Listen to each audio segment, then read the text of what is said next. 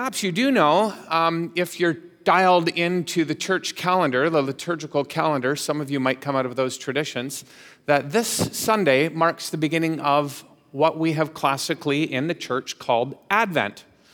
Advent is the time that the church remembers and celebrates the coming of God, as a scholar by the name of Jürgen Moltmann used to say. The coming of God that is yet to come in the future. The coming of God that happens every day as the Spirit continues to work in the hearts of people and then into the world through those people. And the coming of God, of course, and principally at Christmas time, that happened 2,000 years ago when God wrapped himself in the bands of human flesh. God himself became human, is the claim. To some in our world, the notion, the idea that God became human is an article of faith. We embrace it, we love it, we celebrate it. To others, the notion that God became human is an article of farce. It's unbelievable. And it's unbelievable for one of two reasons. Usually it's unbelievable in the first instance that God would become human because it's a humiliation to the idea of God himself. The idea that the transcendent, almighty, living God would condescend and wrap himself in the bands of human flesh, it's a disgusting idea and it's unbefitting of God, some would find. The whole idea of the incarnation is outrageous.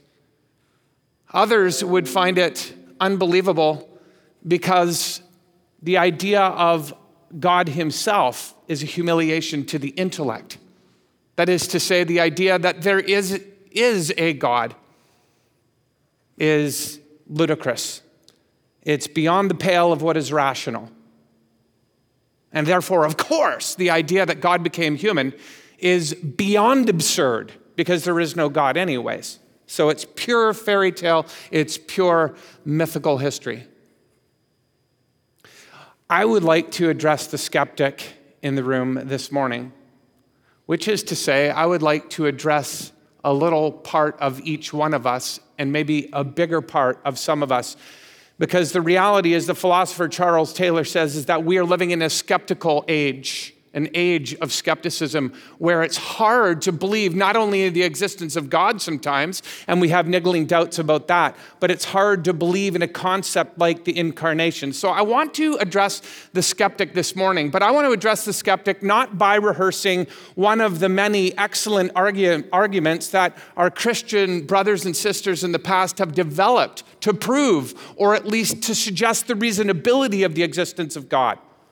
I'm not going to do that, but rather what I'm going to do is I'm going to try in very short order to rebut, to refute one of the arguments that skeptics have used in order to say there is no God, to say that God does not exist. Which argument is that? So the basic structure of the argument is if there is a God, then God will do such and such. If God doesn't do such and such, then God doesn't exist. There's a better variation of this argument. It goes like this. If there is a God, he would want us to know him. If there is a God, he has the power to make himself known to us. Here's how God can do it. God could reveal himself in one of the great cities of this world in a blinding flash of light over top of the city and reveal his glory and his goodness in unmistakable fashion. If God did that, it would be irrefutable that God exists. People would not only believe in him, but they would love him and worship him. And here's where the argument comes. The fact that God doesn't do this means that God doesn't exist. Is this a good argument against the existence of God? Do you think it's a good argument against the existence of God, seeing God allegedly hasn't done this? Well, I can tell you for myself that I don't find this a very convincing argument against the existence of God at all, and here's why. Because the prologue of the Gospel of John, which was read for us in the beginning here, tells us that God has, in essence, already done this in history past. And it didn't work. It didn't actually compel the kind of faith that made people want to come and kneel at the foot of their Creator and worship Him. It didn't work. Let me give you the prologue of John's Gospel up to verse 14. Okay, what was read for us there was verses 1 through 14. 1 through 13, in a nutshell, is the history of the world prior to the coming of God in the flesh. That's what it is. It's a history of the world told in very short compass prior to the coming of Jesus in the flesh. It's the story, to put it another way, of the pre-incarnate Logos and his interaction with the world and the world's reception of him. You know what it looks like? Verse 5, the Logos, which is to say the pre-incarnate Christ. The Logos comes to Adam after the fall when he is in deep darkness. Adam rejects him. Verse 11, the Logos comes to the world prior to the flood, and the world rejects him. The Logos, in verse 12, comes to his own, which is a cipher for Israel, God's own people, again and again and again throughout history. And on the whole, his people reject him. Goodness itself, in other words, God himself, the epitome of goodness, comes to this world. And the world rejects him, rejects him, rejects him. This is why I don't think the argument works. Because when God himself comes and shows us his glory and his goodness, actually, we humans, the tendency that we have in our brokenness and fallenness is to run the other way, is to turn away from God. Therefore, I don't think this argument works. And if you will ask the question, well, why? Why on earth would humanity run away from the God who is supremely good? And I will tell you in the phrase of a title of a Ralph Wood book on G.K. Chesterton, friends, it's because of, as he puts it, the nightmare goodness of God. You know, we think that we love the good. We think that when we see the good that we run toward it, that we want to embrace it, that we take it into ourselves. But the reality that the author of the Gospel of John is going to share with us, and the rest of Scripture confirms, is that the truth about us human beings is that we do not love goodness as much as we think we do. And in fact, the closer you get to goodness in its purest form, which is to say God, the more it becomes terrifying to us, the more we run away from it. And you'll say, but why on earth would that be? Why would we run away from goodness itself? Well, Jesus, who is God's goodness in a veiled form in his human form in the gospel, who allows glimmers of the extravagant goodness of God to shine out. Jesus tells us in the gospel, you know what he discovers as people encounter his own goodness? He says in John chapter 7, the world hates me because I tell it that what it does is evil. In John chapter 3, Jesus says, this is the verdict. Light, which is to say goodness itself. Light has come into this world, but the world loved darkness instead of the light. Why, Jesus? He goes on to say, because their deeds were evil. You know why we in our fallenness have a natural inclination to turn away from goodness rather than to run toward it? And the greater the goodness, the greater the fear in us. Because we feel that the goodness is going to erase us. It's going to make us non-existent. It's going to show just how insubstantial we really are. Can you identify with this? Even in lesser forms, have you had it where you've encountered goodness and to your own surprise and shock, you've realized that you wanted to snuff that goodness out because it was actually making your goodness not look so good? I had this one time when I was at Calvin College. I came into a room, into a new class, and there was another guy there, and I hated him instantly. And my detestation for this guy was greater the second day and even greater the third day. And I was very curious about it because he was an unbelievably nice guy, gifted, smart, witty, handsome, and I realized that was precisely why I didn't like him. His light shone not a little, but a lot brighter than mine, and I felt it made my light look like it didn't exist. His presence made me feel, his goodness made me feel like I was going to be erased, like I was a nobody. And how much more then, when we come into the presence of goodness itself, goodness himself, God, we might think that we have and are a great light. But what about when our little pen light is overcome by 1,000 suns shining on us in all of their magnificent brilliance? Well, then we have no more illusions about our own brightness. Yes, indeed, it is the nightmare goodness of God, and we run from it. And what I want to suggest to you this morning is that this is a titanic problem for us. It's a massive problem for us. C.S. Lewis expresses the problem beautifully well in his second book in a space trilogy that he had written. It's a book called Perelandra, or Voyage to Venus. And in the opening of the book, one of the characters, who happens to be C.S. Lewis himself, he's inserted himself into his book in a very clever fashion. C.S. Lewis comes into the presence of a being from another planet, and it turns out this being is unfallen. And it turns out that Lewis is afraid of this being in the beginning, but then he discovers that this being is totally good, and his fear becomes, as he says, of another kind. Let me quote this for you. It's beautiful. "My fear now was of another kind. I felt sure that the creature was what we call good, but I wasn't sure whether I liked goodness so much as I had supposed. This was a very terrible experience.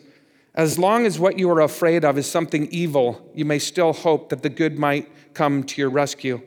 But suppose you struggle through to the good and find that it is also dreadful.